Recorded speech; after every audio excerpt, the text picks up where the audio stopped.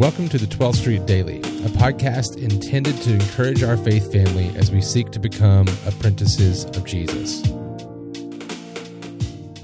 This is Thomas Winborn, the lead pastor at 12th Street Baptist Church, and we are looking today at 1 Peter chapter 1, verses 10 through 12. And to get that, we have to back up a little bit to verses 8 and 9.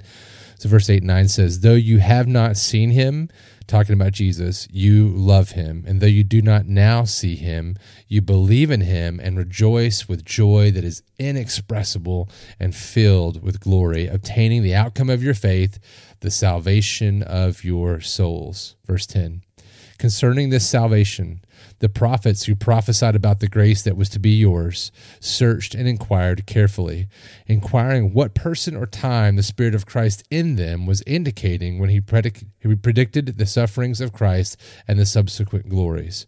It was revealed to them that they were serving not themselves but you, in the things that have now been announced to you through those who preach the good news to you by the Holy Spirit sent from heaven, things into which angels long to look." So basically Peter's saying to us, hey, all these things that were talked about in the Old Testament, they were inquiring of the Spirit of Christ. What are we doing here? Who are we predicting about? And when's this going to happen about the Christ that's to come?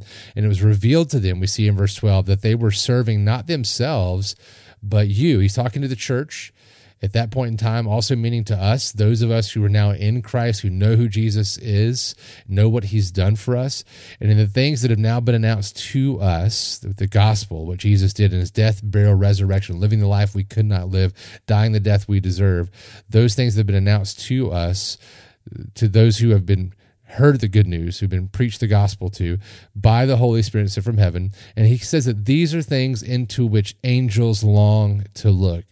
My question today is, are we longing to look into the gospel in the way in which the angels long to look? These are the angels who have been with God for we don't know how long, and they have walked with him. They've been face to face with him, and they have served him, and they should not be surprised of his grace and kindness and forgiveness in the gospel.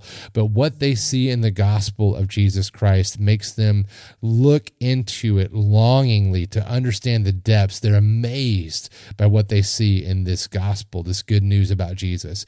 So my question is, are we amazed at those things? It's not because it's not amazing. It's not because it shouldn't stir our souls in a way that emotionally overwhelms us. It's not because it shouldn't do those things to us as we look into the gospel. The fact is, though, that we are so distracted so often, that I am so distracted and off-center so often, that I just hear the gospel or I read about it in my time in the Word, and I just kind of gloss right by it instead of letting it sink in on me what it means that the Son of God, who created me for his joy to be with him forever, and in whose face I basically spit with my sin,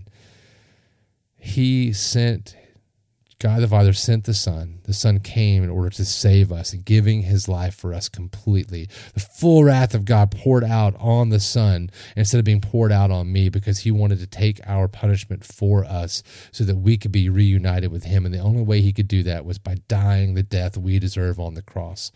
This is an amazing gospel, and this should impact us to the very depths of our soul every time we see it. And so if you're not seeing that, if you're not experiencing that type of overwhelming nature of being like the angels who long to look into that good news about Jesus, then maybe it's not a problem with that being an exciting thing or being a real thing. It's a problem with our hearts being so hardened in our sin. So let us pray to God for help. So Father, we ask you now, would you work in our hearts to soften our hearts and to fill us with the love you have for us that you revealed for us on the cross when you sent Jesus to die for us? Let us be filled with that love to love you back the way you first loved us. Until next time.